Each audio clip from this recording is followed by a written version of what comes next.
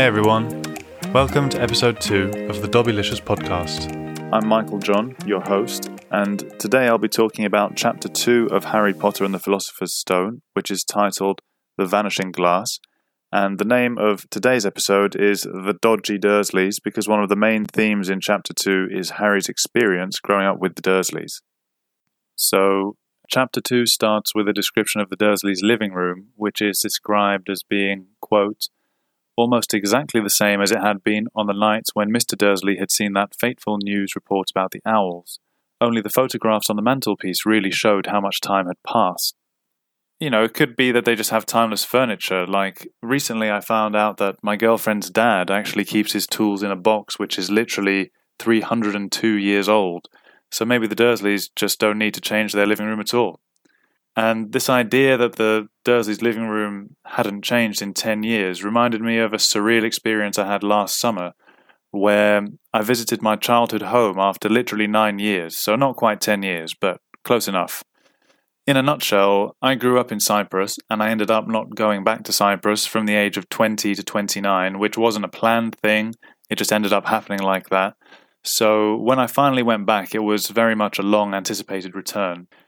And when I went back to my childhood home, it felt a bit like when you meet a good friend after a long time has passed, but even though a lot of time has passed, you pick up where you left off and it feels like you only saw them last week. And in that sense, I walked into the house and I felt like I intuitively knew the spaces and it felt as though I'd never left. But on the other hand, even though I felt like I still knew the place intimately, there were a few changes which were strange to see. So, for example, we had a black piano which had family photos on top of it, and the same piano was in the same place, but the photos had been replaced with pictures of other people because new people are renting the house now. I was there to get some stuff out of the basement, and there was this weird contrast between feeling as though I'd never left, but then also seeing things I'd completely forgotten had existed. So, for example, my old bedroom curtains, which had the Three Lions England football team logo on, was still there. Or I remember being really surprised by the fact that the same microwave was in the kitchen as what had been there when I was a teenager. And these objects I'd completely forgotten had existed were uncovering these sort of untapped memories, and I realized I actually had a lot of memories stored in different spaces in that house. What was really surprising to me was that the microwave, out of all things, was a kind of unlikely hero in terms of objects in the house, which gave me these sharp flashbacks to memories from my teenage years. So, anyway, in terms of Harry Potter, I interpreted the fact that the Dursleys' living room has barely changed in 10 years as a reflection of the fact that the Dursleys themselves haven't changed in 10 years. And in a way, after my experience of revisiting my family home after 9 years, I value what the Dursleys have, which is a house of preserved memories kind of unchanged by time. And the Dursleys clearly feel that they're living their best life, so they haven't changed anything, and they're still the same people who are perfectly normal, thank you very much, and who, as Uncle Vernon was described in chapter 1, do not approve of imagination. With that in mind, I sort of chuckled at the fact that they're living with a wizard. So, we find out there are no photos of Harry anywhere, despite the fact that he's lived with the Dursleys for 10 years. And I think that's the first sign we get as readers that the Dursleys and Harry have an unhealthy relationship. And that's a major theme in this chapter, where we see Harry being mistreated consistently. Because that idea comes up so frequently in the subsequent chapters, I've kind of lumped the ideas together and, I just thought I'd talk about it in one section. So, as an 11-year-old, or 10 years old or whatever, reading this book for the first time, one of the first signs for me that Harry's childhood was a bit backwards was that he was woken up by his aunt and told to cook the bacon for Dudley's birthday breakfast. And that always stands out in my mind, because I used to cook at that age, and I remember cooking fry-ups with friends after sleepovers and things, but usually when it comes to birthdays at that age, the adults take care of the children, and the children's role is just to enjoy the party. And Harry's role is in the preparation rather than in the participation. So, for some reason, that's always stood out in my mind. And I think Joe Rowling really emphasizes Harry's situation in a way that's understandable to children, but as an adult rereading the books, I feel as though I appreciate actually how sad Harry's situation is much more because of how incomprehensible some of the Dursleys' choices are in terms of how they choose to treat Harry. And so we hear other things about Harry's daily life. We hear that Harry sleeps in the cupboard under the stairs instead of in a bedroom. We hear there are a lot of spiders in the cupboard, which is a kind of nightmare scenario for children and probably for a lot of adults too. We hear Harry's small and skinny for his age, whereas Dudley is basically an obese child, so it suggests that Harry's being underfed. And Harry doesn't actually have his own clothes. He wears Dudley's old clothes and gets bullied by Dudley to the point that other children at school don't want to be friends with Harry in case they're bullied too. So Harry's very lonely. And, I think Harry's periods of loneliness throughout the book series, whenever he goes back to live with the Dursleys, are something which a lot of people reading the books can associate with, because I think everyone has periods where they feel lonely. I only appreciated the fact that I can feel lonely quite easily when I was about 28 years old, and I'd moved to Sweden and I was living in a studio flat, which was perfectly nice, and it was the first time I'd actually lived completely on my own without sharing a house or a flat with other people. And I really didn't like it. I started feeling lonely within days of moving into this studio flat, which was saying something because my previous flatmate was, and probably still is, a communist fanatic who literally believed a communist revolution was coming. And I've never experienced anything like this before, because on top of the communist fanaticism, I'd be in the kitchen, and sometimes I could hear him singing in his room, which was next to the kitchen. So that was fine. But then on other occasions, I could very clearly hear what sounded like a mixture of hysterical laughter and sobbing, which just sounded, pretty maniacal. And then he'd open his bedroom door to go to the kitchen and just go, "Oh, hi, Michael," with, no signs of having been shrieking literally seconds before that. And so, even now, I've got no idea what was going on there. Anyway, after moving to the studio flat, over some time, I was able to learn to manage my feelings of loneliness better. And luckily, I made some good friends through work. And incidentally, they actually told me they wanted me to live with the communist guy because they liked the stories I had of living with him. But I think Harry's periods of loneliness with the Dursleys are something which a lot of people can associate with. And there are several other smaller examples of how badly Harry's treated, like the fact that Dudley keeps breaking Harry's glasses so they're held together with sellotape, and, instead of the Dursleys intervening, they have these deluded ideas about how wonderful their son is, and Petunia describes Dudley as an angel, which is in stark contrast to Harry's description of Dudley being a pig in a wig. So I think that's also a good example of how the Dursleys have these rose-tinted glasses through which they see their son.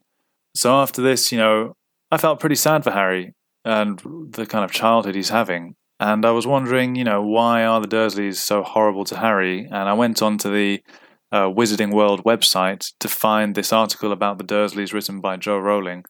And she writes that Petunia receives Dumbledore's letter when Dumbledore leaves Harry on the doorstep of number 4 Privet Drive. And she reads about how bravely her sister Lily died, and she felt she had no choice but to take Harry in, even though she does so grudgingly. And then she punishes Harry throughout his childhood out of kind of a regret almost for her own choice of taking him in. And Uncle Vernon, on the other hand, is described as having a similar resentment towards Harry as Severus Snape, which is based on the fact that Harry reminds Vernon of James Potter, Harry's dad.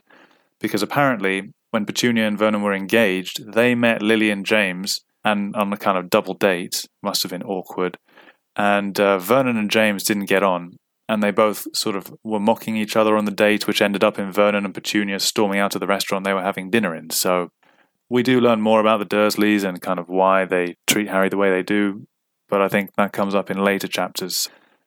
So all that's happened in the chapter so far is that Harry gets woken up to cook Dudley's birthday breakfast, and then the family gathers in the kitchen to eat and give Dudley his birthday presents. So we get to this classic scene around the breakfast table when Dudley's receiving his birthday presents and he only counts 37. First of all, if anyone has received that many gifts from their parents alone, just please write in and share what you got, because I'm just curious. Thinking of one gift for someone can be tricky, never mind thinking of 37 gifts. And also, I just want to point out, Dudley gets a computer, which nowadays doesn't seem like a big deal. Computers are obviously very commonplace. We have mobile phones that are mini computers now. but computers were nowhere near as commonplace in the 90s as they are now. When I was growing up, I didn't know anyone who owned a computer themselves. We would kind of jump on our parents' computers and then use MSN Messenger after school. So, that's what the cool kids were doing. And the fact that Dudley gets a computer in the 90s is huge, and it's only 1 out of 37 gifts. So I think the present scene is an example of Joe Rowling's talent for writing memorable scenes, because, in almost every chapter of Harry Potter, there's a scene which readers can really remember in detail. And in this chapter, we've got the present scene and the snake at the zoo scene, which is coming up. So Dudley is on the verge of having a tantrum because he has fewer presents than the previous year. And then he's pacified by his mum, who promises to buy more presents later that day. And I think the fact that Dudley is so spoiled is actually important for the story, because it means that Harry is informed about his own experiences, because Dudley's there as a reference point of how spoiled it's possible to be. And then relative to that, Harry can put his own experience on a kind of spectrum of neglect. Whereas, if Dudley wasn't there at all and Harry was just being mistreated by the Dursleys, Harry might grow up thinking that the way he's treated is normal, whereas Dudley being there actually helps Harry, I think, to understand the way he's treated is cruel. So the Dursleys' plan for Dudley's birthday was to send Harry off to be looked after by Mrs. Figg, who Harry sort of describes as a mad old lady who's infatuated by her cats. And I actually met a lady in real life who was a kind of, I would say, crazy cat lady, for want of a better description. And so I actually went to a lecture at work, and in the interval of the lecture, I went to get some tea and biscuits, and I started chatting to this lady who was wearing a scarf with large, woolly, knitted cat heads on each end of the scarf. And she had a cat jumper on, she had leggings covered in cat faces, and she was also holding this woolly winter hat with cat's ears on it. Then, as we were chatting, it turned out, just in case her clothes weren't a big enough clue, she was also a vet who specialized in treating cats. She was doing a PhD studying cats, and obviously she owned some cats. So I still find, this combination of all these things in one person is quite unbelievable. So at the time, I couldn't resist stating the obvious. So as we were talking, I was like, wow, so you're a real life crazy cat lady. And she just laughed and said, yes. So Harry is happy that he doesn't have to spend the day at Mrs. Figg's, and he's happy that he'll be able to go to the zoo with Dudley and his mate called Piers Polkiss, who's part of Dudley's gang, which bullies Harry. In the book, it says, Harry's heart gave a leap, and, quote, it was even worth being with Dudley and Piers to be spending the day somewhere that wasn't school, his cupboard, or Mrs. Figg's cabbage-smelling living room. At least for me, the best part of any experience is the people you're with, more than the activity itself. So I find it pretty sad that Harry's looking forward to going out with these people who are just cruel to him. And I feel like Joe Rowling manages to convey the state of Harry's childhood indirectly, simply by talking about Harry's feelings of happiness about the fact that he can go to the zoo with some unpleasant people. This experience actually made me think it's surprising that Harry doesn't get into abusive relationships when he goes to Hogwarts, because for 10 years, he doesn't know anything other than neglect, bullying, isolation. And we never hear about Harry having any friends outside Hogwarts. So I think it would be reasonable for Harry to have a couple of experiences with people at Hogwarts before he finds friends who he really clicks with and has a healthy relationship with. And I think, the more experiences you have, the more relationships you're in, you learn more about what's healthy for you, and what love is to you, whether that's in a friendship or in a romantic relationship. And I think that helps you identify sort of where love is and where it isn't in your relationships with people. So Harry, I guess, never really went through that process. He just went to Hogwarts and meets Ron and Hermione, and all is great, at least with those two anyway. On the other hand, there's this idea that a child's emotional imprint is made at an early stage in their development. So maybe Harry's early experience of love from his parents and then his mum's sacrifice out of love for him kind of makes an emotional imprint on Harry which stays with him, just like his mum's protection stays with him throughout the books. So the Dursleys are resigned to the fact that Harry's going to be joining them at the zoo, and we find out that one of the reasons the Dursleys don't want Harry to go with them is because odd things keep happening to Harry. We now know that these events, which include him running from being bullied by Dudley's gang and trying to jump behind some dustbins, but then somehow ending up on the school roof, are actually caused by the fact that Harry's a wizard. And we hear that, wizards recognize Harry as he's walking down the street with the Dursleys, and so he describes a woman, I think, in purple and a man in green. And I actually read on the Wizarding World website that because of the statute of secrecy, where wizards have to keep their existence a secret from muggles, one way wizards recognize each other is through wearing purple or green. So I think the fact that these people who recognize Harry are wearing purple and green is a reference to that, which I didn't know before, actually. Anyway, Harry goes to the zoo with the Dursleys and the annoyingly named Piers Polkiss. And this name actually reminded me of a documentary I saw about Jo Rowling ages ago. And the documentary came out while she was still writing the Harry Potter books. And it sort of delves into her past and goes with her to significant places she'd spent time at during her childhood. And one place they went was a church that she went to as a child, and there was this register where people signed in, and she could see where she'd written her name years before. And then she suddenly closes the book because she doesn't want the cameras to see what's written in the book. And she said, I've just seen this name written down which I used in the book, and it's the name of a disliked character. So I wonder if Piers Polkiss is based on some really annoying person, because the name sounds really annoying. I mean, if he is, I bet he's based on a snitch, because he tells on Harry at the end of this chapter, I feel like. Snitches get stitches, Piers. But anyway, speaking of names, there was a boxing match on recently between a guy called Ted Cheeseman and Sam Eggington. I mean, you can't make that up.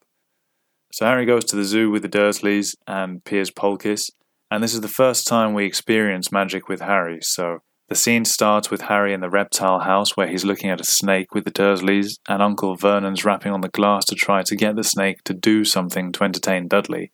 And they get bored, they leave Harry there, at which point Harry starts talking to the snake, and amazingly the snake responds to what Harry's saying. And obviously we find out about the significance of Harry being able to talk to snakes as the book goes on. But at this stage there are several obvious parallels which come up between Harry and the snake. For example, the snake is enclosed and held in captivity, like Harry is under the stairs. The snake is bothered by people rapping on the glass to get it to do something, and Harry likens this to Aunt Petunia rapping on the door to wake him up in the morning. And obviously the snake is from Brazil but has never been home, so doesn't understand its roots or where it comes from. And in the same sense, Harry doesn't understand his wizarding roots and where he came from. So Harry's probably empathizing with the loneliness of the snake. So Dudley gets very excited by the increased activity of the snake, and he punches Harry out of the way, and in his anger, Harry accidentally makes the glass vanish and the snake escapes. Also, the snake is described as being able to wrap its body around Uncle Vernon's car twice and crush it. But in the film, the snake doesn't look anywhere near that big, which I thought was kind of weird because in the movies they have a basilisk, they have dragons, so I don't know why the snake was so small. But anyway, this also brings me to a point which I've never understood, which is why, wizard or witch children can make magic happen if a situation is emotionally intense enough, like in this situation where Harry feels really angry with Dudley.